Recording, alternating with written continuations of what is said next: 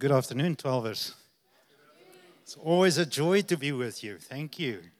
And Loreko, what an honor to serve with you, brother. It's always been a joy. Love ministering with you. It is my privilege and my honor to introduce today our speaker, Pastor Brian. Pastor Brian came to Vanderbilt University on a football scholarship in 1997. It was there that God radically changed his life, birthed in him a passion to preach the gospel. It was also at Vanderbilt that he would meet an even better athlete, his wife, Shavon. Do I pronounce that correct? Shavon. In 2002, Brian began working in full-time ministry after completing the School of Ministry. Brian returned to Nashville, where he served as a campus director for Every Nation Campus Ministry and several campuses, including Vanderbilt, Tennessee State, the Fisk University. He also helped to lead several mission trips to places such as India, South Africa, Jamaica, and Haiti. And that's why we probably got so well along as well. Same passion. In 2007, Brian and his family moved to Orlando, Florida, to serve alongside Pastor Tim Johnson in starting the Orlando World Outreach Center. He has served as a youth and a campus pastor, associated pastor, and has seen God do amazing things on the University of Central Florida. While in Florida, he also completed his Master of Arts at Asbury Theological Seminary and recently finished his Doctorate of Ministry at Asbury Theological Seminary. In 2013, Tim Taylor moved to Cincinnati to launch the Bethel Cincinnati Church. Shavon worked alongside with Brian as he pastors and leads the church. They have 3 beautiful children, Elijah, Sanaya, and Joshua. Can we just welcome Pastor Brian as he comes up? Pastor Brian, what an honor. Thank you, I've got a Pastor small Tim. gift for you. Thank you for helping us launching our Read series. There's a Read journal for you and your wife. Great. All right, awesome. All right, Thank you. appreciate it. Thank you, Pastor Tim. Actually, I don't need this right here. They got me mic'd right. up. They got me prepared. How y'all doing today? I don't know if y'all is a statement that y'all say a lot here in South Africa, but just to bring you back to a little bit of U.S., how y'all doing? Anyway, it is a joy to be here. Let me just say this. I've been to South Africa a few times, but this is my second time here in Johannesburg, and the first time was back in 2004. By the way, when he said that I, got a scholarship back in 1997, I was like, that sounds old. Doesn't it sound old? So I do have to say this, guys. I'm spending my birthday with you today. I am 41 years old, so much love. So I used to get mistaken as a campus mission, as a student when I was a campus missionary years ago. They're like, are you a student? I'm like, no, I'm a campus missionary. They don't seem to make that mistake anymore for whatever reason. But anyway, I love this church. I love your leaders, love your pastor. Thank you, Pastor Tim. Thank you, Pastor. I just love being here. Pastor Simon, Pastor Roger. These are men that I've admired and respected from afar. And let me just tell you, I feel at home today. I really feel at home today. I don't know if they're doing this after this service, but after one of the services earlier, I know they had kind of a taste of the nations. Y'all doing that again? Because there's nothing like being in another nation longing for some food that reminds you back home. And so you get a chance to taste the nations. It's a great thing. And so, as the people of God, we get a chance to be a taste of heaven on earth. When Jesus taught his disciples to pray in Matthew 6, he taught them to pray like this: Our Father who art in heaven, hallowed be thy name. Thy kingdom come, thy will be done on earth as it is in heaven. See, God's plan is not simply for get people from earth to make it to heaven. God's desire is to bring heaven to earth. And if you want to know what does heaven look like, take a look in Revelation chapter 5 and Revelation chapter 7. What you'll see is people from every nation, tribe, tongue, worshiping the King of Kings and the Lord of Lords together. So we have an opportunity when people walk into this place to be an expression of just what heaven tastes like here on earth. Isn't that good news? All right, well, let me just introduce my crew real quick. I know Pastor TM mentioned their names, but this is my wife, Siobhan. Her name is Siobhan, and yes, she was a better athlete because when you still go into our university, you still have a life-size picture of her in the gym somewhere. There is no remembrance that I went there. I was like, I played here too. But anyway, and then you got my oldest that's hugging my shoulder. That is Elijah Taylor, a.k.a. the evangelist. He loves him some Jesus, I'm going to tell you. And my middle daughter, Sanaya, if she was here, she'd be saying, watch, Dad, watch, Dad, watch, Dad. She always loves to do flips and backflips. And that is Joshua Taylor. This is a little bit old. He's 5 years old now. If you look at his face, that kind of tells you his personality because he's that type of, like it looks like he's about to get in something, doesn't it? Yeah, that's him. So that is my family, and you know what? I miss them, but if I'm not there with my family, I can't think of a better way to spend today than with you all. So let me just start by asking this question. How many of you have ever heard of the escape game? Anybody ever heard of that before? Let me explain it just so you can understand what it is. The idea of the escape game is that you have a group of people and you go into a room. They don't lock the doors, by the way. And the goal is to follow different clues until you finally make it out, and you hope to get out within 60 minutes. And if you get out before 60 minutes is up, you have officially escaped. So that is the idea of the escape game. It's actually a blast, let me just tell you. And so recently, actually in Cincinnati, Ohio, where I am, we opened up an escape game. And so I thought, what a great opportunity for our church staff to kind of get to know each other and hang out and have a good time. So I brought the staff and, kids, and we came there. We had a really big group, so they broke us up into two groups. Now, they put the kids in my group, and I'm not using that as any kind of excuse. I just want you to know that all the kids went in my group. And so the other group, they went, and you know what? Before 60 minutes was up, they escaped. And so when you escape, you get this sticker, this bumper sticker that you can put on your wall or you can put on your car, and it says, I escaped. You take pictures, and they're taking these pictures, and it's like, man, isn't this nice? We escaped. But as we were going, we didn't quite finish. Now, here's what I realized is that we too got a sticker. But instead of saying we escaped, it said we almost escaped. Now listen, I don't know about you, but I'm probably not going to put that on the back of my car. Hey guys, I almost escaped. In fact, while I'm taking a picture, what you'll find is that I was trying to cover up the almost on there because nobody celebrates almost. And I started thinking, I was like, perhaps there might be some of us in here that if there was a bumper sticker that represented our lives, it would be almost. I almost got in shape. I almost started eating right. I almost took that job. Or maybe I almost went on that missions trip. I almost got committed to living for Jesus. I almost signed up to start serving in the church. I almost. But here's the question. What happens when you go beyond almost?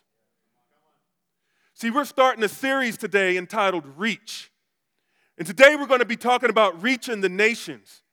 And I believe God is inviting each and every one of us to join him on the mission of reaching the nations together. But here's the thing. In order for us to do that, we're going to have to be a people that goes from almost to all in. And we're going to look at a man today in Genesis chapter 12 that went all in, that God was able to use in an amazing way.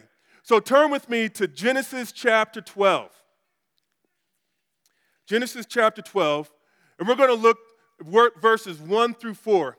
We'll actually start in 4a, kind of the first half of verse 4. It says, the Lord had said to Abram, go from your country, your people, and your father's household to the land I will show you. I will make you into a great nation, and I will bless you. I will make your name great, and you will be a blessing.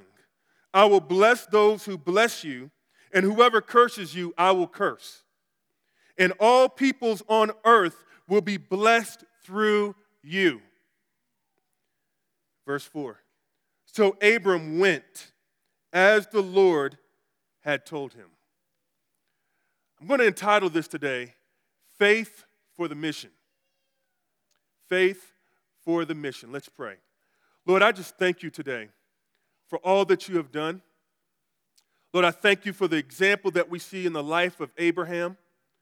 Lord, I pray that this will not just be information, but I pray that this will become transformation in our lives. Lord, we need you to open up our hearts so you can speak like only you can. In Jesus' name, can we all say together, amen. All right.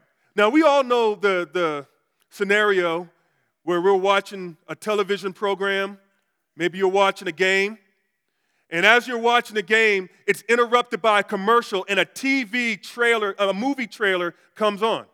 And the trailer lasts, maybe 30 seconds, a minute. And it kind of takes a few scenes back to back. It's entertaining. It's a little bit engaging. You look at this scene, and it's great. And then after 30 seconds or a minute, what happens? You go right back to your normal television show. So imagine with me that a week later, you go and you watch the movie. And after you watch the movie, you come back and you're watching television again. And as you're watching your show, that same movie trailer comes back on. What's different this time when you watch this movie trailer? You've watched the entire movie. So when you see a scene on the movie trailer, you are able to connect that scene to an overall storyline that makes more sense. It's not just entertaining for 30 seconds. Now you can say, oh, that's when this happened over here, or that's this part of the story. Why do I bring this up? It's because the way that many people read the Bible is like a movie trailer. This is interesting. And we get encouraged for the moment, but my hope is to help us see what we read in Scripture and connect it to a larger narrative of what God has been doing throughout the course of redemptive history. And so when we look at the Bible as a whole, Genesis 12 is one of the primary texts for us to understand, to be able to look at the storyline of the Bible. And so before I jump into really breaking down what's going on in Genesis chapter 12, I want to just do a little run through of what's going on through Genesis chapter 1 through Genesis chapter 11. Don't get worried. You guys are like, well, that's going to take a long time. I'm just going to do a run through real quick, all right? So I'll get you out of here in 3 hours. So I'm just, before 3 hours. You guys, okay, let's make sure you're all awake. All right, so let's start in Genesis chapter 1. Genesis chapter 1, we have the story of creation. In the beginning, God created the heavens and the earth. And it goes through giving us a picture of what God does in day 1, day 2, day 3, all the way up until he rests on the seventh day. And when we get to Genesis chapter 1, verse 31, after God has created everything, guess what he says about his creation? He says, it's supposed to be verse 31, he says that everything is very good. But then we look around our world today. How many of you guys know that everything in our world is not very good? Something happened. So in Genesis chapter 2, what we find is that we also get another angle of looking at creation, but then we also get a command from God. He says in verses 16 and 17, you're free to eat from all these trees here, but only from the tree of the knowledge of good and evil. Do not eat it, for the day you eat it, you shall surely die. Not good news, but he's letting us know, okay, I'm warning you. So Genesis chapter 3. You know what happens in Genesis chapter 3? We get what's called the fall. And so we have Eve, who's tempted now by Satan. And as she's tempted, what you'll find is that although God gave everything for them to enjoy, after everything that God had done for Adam and Eve, guess what she was left to feel like? God is holding out on you. See, this is what happens to a lot of people, is that after all the blessings and all the things that God has done, we still sometimes find ourselves thinking that if I serve God, I am missing out. So she gets to a place, and there's a lot we can say there if we wanted to spend a lot of time, but I know you guys want to get lunch at some point. But what we find is that she stopped trusting what God said, and she started trusting what she felt. And so she took from the tree, she ate it, and she handed it over to Adam, who did not put up any fight whatsoever. He ate it, and then what happens in this moment is that there is a break in the relationship between God, the Creator, who created everything good, and his people. And the reason we know that is because when God came walking through the garden, what did Adam and Eve do?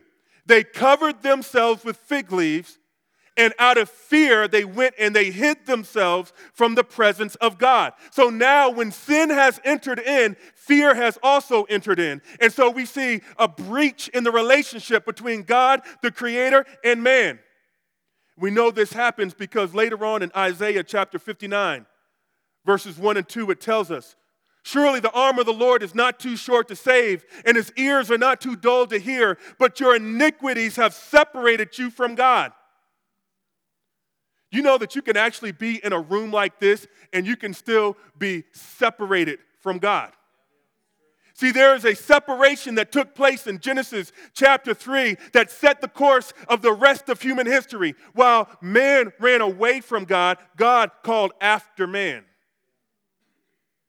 And so when we look in Genesis chapter 4, we see a downward spiral of sin from Genesis chapter 4 to Genesis chapter 11. I know some people like to argue about evolution, but this seems to imply that there's some de-evolution going on because things go from bad to worse. Okay, Genesis chapter 4, we have Cain murdering his brother because of jealousy and envy. And then as we go a little bit further, we see wickedness in one of the saddest verses in all of Scripture in Genesis chapter 6, verse 5. Here's what it says. "The Lord saw how great the wickedness of the human race had become on the earth, and that every inclination of the thoughts of the human heart was only evil all the time." Do we have a little bit more that goes on? And then it talks about how he regretted that he even made man.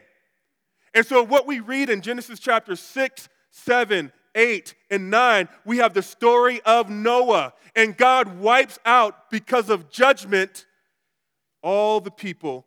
But even in judgment, God shows mercy because he still spares Noah and his family. And so it seems like, okay, now Genesis chapter 10, we've got a fresh start. Maybe things are going to go a little bit better this time. But what we find is that we've not just been affected by the sin of Adam, we've been infected by the sin of Adam. And because of that, it's like a volleyball. You know, if you've ever been in water, you try to hold a beach volleyball underwater, eventually it pops right back up. And the sin in humanity kept popping back up, so much so that when we get to Genesis chapter 11, we have the Tower of Babel. And what the Tower of Babel was a monument to the pride and arrogance of man. So now in Genesis chapter 3, we had the fall. Genesis chapter 4, we had murder. Genesis chapter 6, we see wickedness, so much so that God has to wipe out the earth. Genesis chapter 11, we see pride and arrogance in the Tower of Babel. So by the time we get to Genesis chapter 12, it looks like this whole creation story is not going too well. If God had said at that point, "I am done with humanity," nobody would have had the right to look at him and fault him. In fact, let's just be honest. If we were in that same position, we would have wiped things out pretty quickly, wouldn't we? But what we find is that God begins to change the narrative in Genesis chapter 12. Anybody glad that God knows how to change the narrative? And so now let's read Genesis chapter 12 in light of all that background. Here's what we see. I'm just going to read it from here. The Lord had said to Abram. Now, we see the name Abram. Abram means exalted father. Later, he's renamed Abraham, which means father of a multitude. So I'll use Abram and Abraham interchangeably. The Lord said to Abram, "Go from your country your people, and your father's household to the land I will show you. I will make you into a great nation, and I will bless you. I will make your name great, and you will be a blessing. I will bless those who bless you, and whoever curses you, I will curse. Many people want to stop there. Oh, man, if I come to Jesus, I'm going to be blessed. But it doesn't stop there. What does he say? And all peoples, can everybody say all peoples? All peoples on earth will be blessed through you. Now, I want you to notice something here. We see a downward spiral of humanity. And in the midst of that, God steps in and has a conversation with Abraham. Notice in the story, it was the God who was offended that pursued the people that were the offenders. In the gospel message, it's the offended that pursues the offender. God now comes to Abraham and he lets him know, listen, I have a plan and I'm going to invite you into this plan. And my plan involves blessing the nations, the people, the ethnos of the world. We're going to bless all the people of the world, Abraham, and you get to be a part of it. But here's the catch. You're invited to be a part of it, but it's going to call you to have to trust me. You're going to have to trust me. And I want to notice a few things that we notice about Abraham. Few things that we notice about his willingness to trust God, to join God on his mission to bless the nations. Here's the first thing. He was willing to trust God even when he didn't have all the answers. You know, this is later referred back to in Hebrews chapter 11. Anybody ever read through Hebrews chapter 11? That's a great chapter of faith right there. And here's what it says in Hebrews chapter 11, verse 8. It says, by faith, Abraham, when called to go to a place he would later receive as his inheritance, obeyed and went, even though he did not know where he was going. Now, let me just tell you this. This passage had real personal weight for me, because when I was praying about going into the ministry, going into vocational ministry. When I'm a Christian, I'm called into ministry. But when I was praying about going into vocational ministry and raising a partnership team and all those things, I was a little bit scared because I did not know what it was going to be like. And I remember reading this in my own devotional time, and I underlined it. And next to my Bible that I wrote many years ago, I underlined it and I wrote, I will stand on this. See, there was something about being in that place of realizing, God, I have no idea what this is going to look like. I don't know what it's going to be like for me to step out and say, yes, Lord, because I had a lot of plans in my life, and, full-time ministry just didn't fall into it.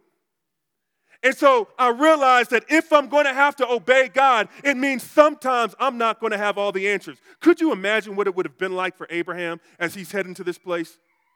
Because there's people around him that had to have some questions. Where are we going again? This direction. So how are we going to know when we get there? We're just going to know. Where are we going to stay? We're going to know. I mean, have you ever had to lead people when you didn't have all the answers? That's a challenging thing. But here's the thing. If we're going to join God in his mission, it means that we're going to have to trust him even when we don't have all the answers. See, Abraham couldn't have skipped over. Sometimes we think that they could just kind of skip pages in the Bible. When you're living in chapter 12, you can't skip over to chapter 17. And so he didn't have all the word that we have today in terms of in the scripture. But here's what he did have. He had a word from God. And faith begins where God's will is made known. When God speaks clearly, and God had spoken clearly even in my own life, and I was secure, this is what I am called to do, then even though there was a lot of answers that were a lot of questions left unanswered, I was confident I got a word. I got a word. But then you look here, it's not only that he was willing to trust God even when he didn't have all the answers, but he was willing to trust God when it got uncomfortable. See, don't we love the part of, I'm going to bless you? And if we're really honest, we like that part. It's like anybody, shows you contempt, I'm going to curse them too. It's like that. Get him, God. I might not lay a hand on you, but if God wants to get you, I ain't mad. And so here's what it's saying. We love that. I want to be a blessing to the nations. We love coming in here. But here's the thing. Don't forget about verse 1. Verse 1, he says, it says this in Genesis 12, verse 1. He says, the Lord had said to Abram, go from your country, your people, and your father's household to the land I will show you. So in order for Abraham to join God on the mission, it meant that he had to be willing to get uncomfortable. And what happens many times when we follow Jesus, we come and we're following Jesus up to the point that it causes us to be a little bit uncomfortable. See, one of the things I love about our congregation is similar to this, is that when you walk into our church, it's like, man, is this a white church or a black church? Or is this an Asian church? What kind of church is this? I love that. People walk in, they're like, oh, this is just great. This is great. But make no mistake about it, if you live in this long enough, there will be moments that you will feel uncomfortable. And you have to realize that we don't just follow God up to the point of discomfort. We have to follow him even when it feels uncomfortable. This is what God was calling for Abraham to have to do. So will we follow God when we don't have all the answers and follow God when it gets uncomfortable? But here's the thing that we also see is that he was willing to trust God. He was willing to trust God even when it looked impossible. See, God told him, I'm going to make a nation out of you. There's going to be a nation that's going to come forth from you. Here's the problem. You see at the end of verse 4, he's 75 years old. Now, I imagine that it's similar here as it is to where I'm from. Most 75-year-olds are not having babies. Not saying you couldn't, but it just didn't happen. But in the natural process of things, this was not going to happen unless God supernaturally intervened. When's the last time God put you in an impossible situation? We all love miracles. We just don't like being put in a place where miracles are necessary. And see, what we find is that if this was going to happen, then it was going to require God does something beyond what they were able to do on their own. How many of you guys know that's a great place to be? Not a comfortable place to be, but that's a good place to be. And then what we find here and how this happened, we see the response of Sarah looking back in Hebrews chapter 11, verse 11. Do we have that up there? Hebrews chapter 11, verse 11. That's all right. I brought my Bible today too. So here's what it says in verse 11. And by faith, even Sarah, who was past childbearing age, was enabled to bear children because she considered him faithful who had made the promise. Listen, when I don't understand the how, I trust the who. See, I don't know how this is going to all work out, God. I don't know how you're going to use me in this nation. I don't know how you're going to help me to reach people in my neighborhood. But God, if you call me, because you are faithful, I can trust you. And so even if it looks impossible, looks difficult, looks beyond what I could do, I just did not know what it was going to be like in ministry for me. I was like, am I taking a vow of poverty? What is this? But what I knew is that, God, you are faithful. See, where I'm from, if you want to get a loan, what you have to be able to do is prove your credit. You have to have good credit. And the way that they find your credit is they look at your history. So if you've had a lot of bills that you never paid, your credit score is going to be low. And if you have a low credit score, you're not going to be able to take out a mortgage for a house or something like that. Now, listen, when we look at God, his credit history is perfect. When I look back over my life and I say, I may not know what it's going to look like over there, but when I was over here and I was like, God, I'm not sure how I'm going to get out of this, you provided. And when I prayed over here and I said, God, I am losing my mind, he gave me peace. And when I felt discouraged over here, God gave me joy. And when I said, God, how am I going to get it out? God met me every place of the way. So even when I don't understand the how, I can trust the who. And so now, we see that Abraham and Sarah, as we read a little bit later on, God used them to have this child, and eventually they had the child of promise. This child's name was Isaac. You know what the name Isaac means? Laughter. Why would they call his name Laughter? Because you ever had God work something out so grand that you're like, okay, God, this is just, God, that had to be you that did that. Because I know me.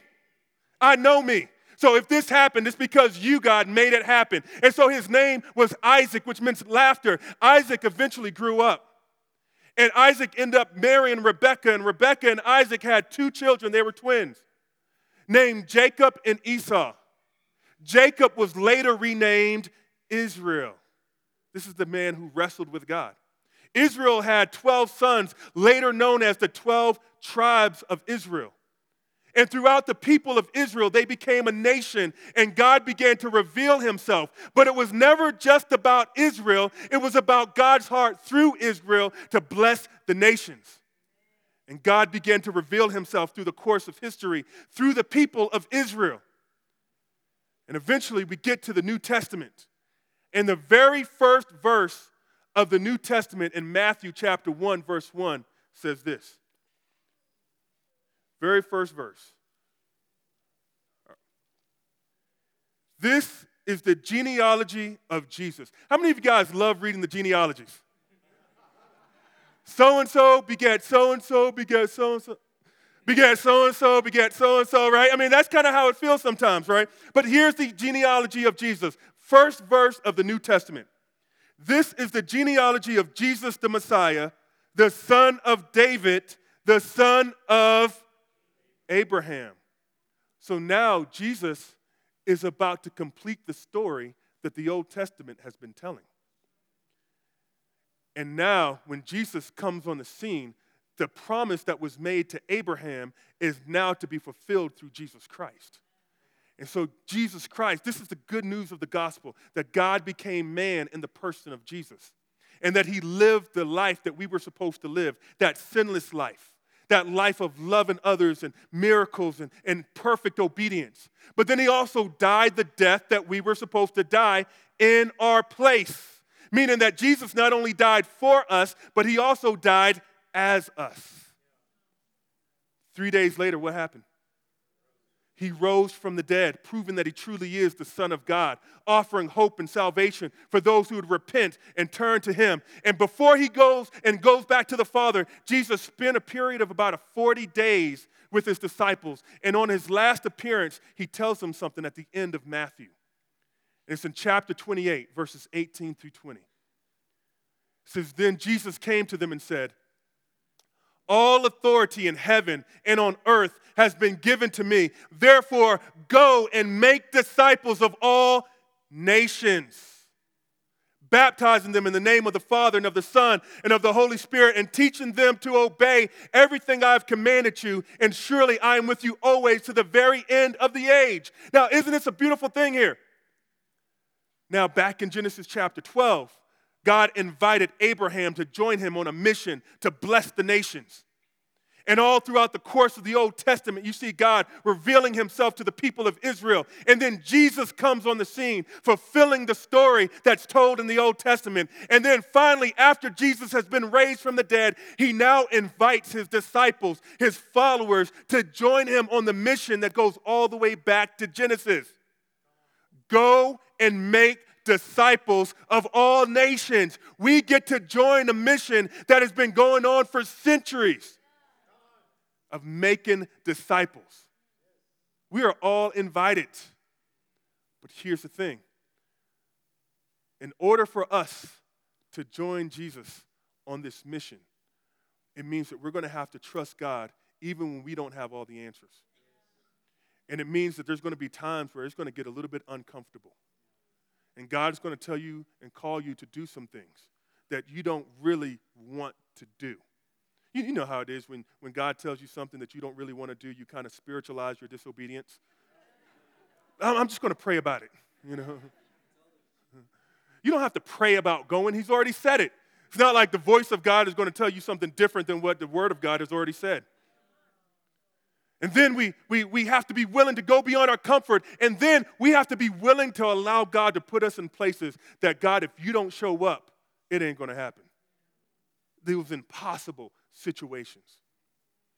And perhaps Some of us, we can be in here and we can celebrate the nations and praise God for the nations. But I believe that some of you are listening to a personal invitation to join the story that has been going on throughout the course of history to help be a blessing to the nations. But he's saying you're going to have to be willing to come out of your comfort zone.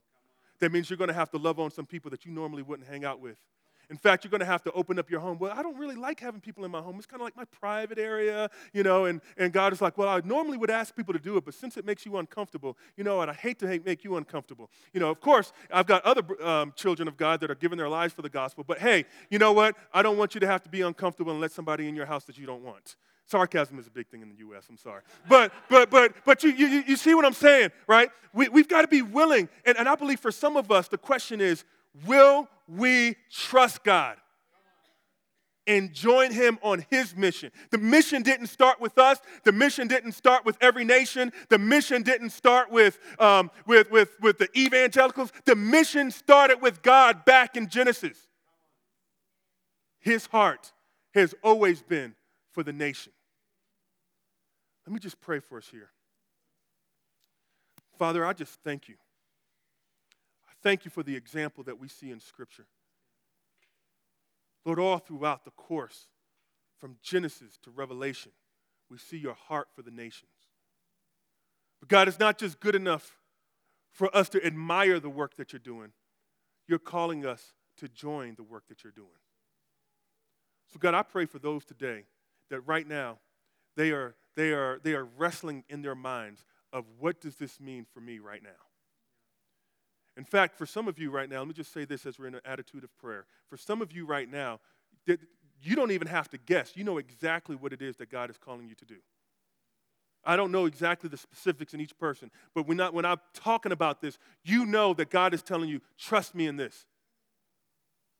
Maybe it's time for you to start serving. Maybe it's time for you to start loving on a neighbor. Maybe it's time for you to start interacting and engaging people who maybe look a little bit different than you. Maybe it's time for you to actually go. Some of you may be called to go to other nations. Whatever it is, I want your response to be, yes, Lord.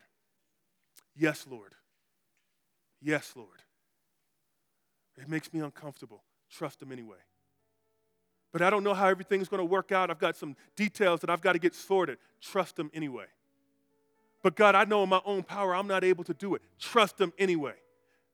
Faith begins where God's word and will is made known. Lord, help us today to trust you and to follow you all the way and join you on this mission to reach the nations. In Jesus' name, amen.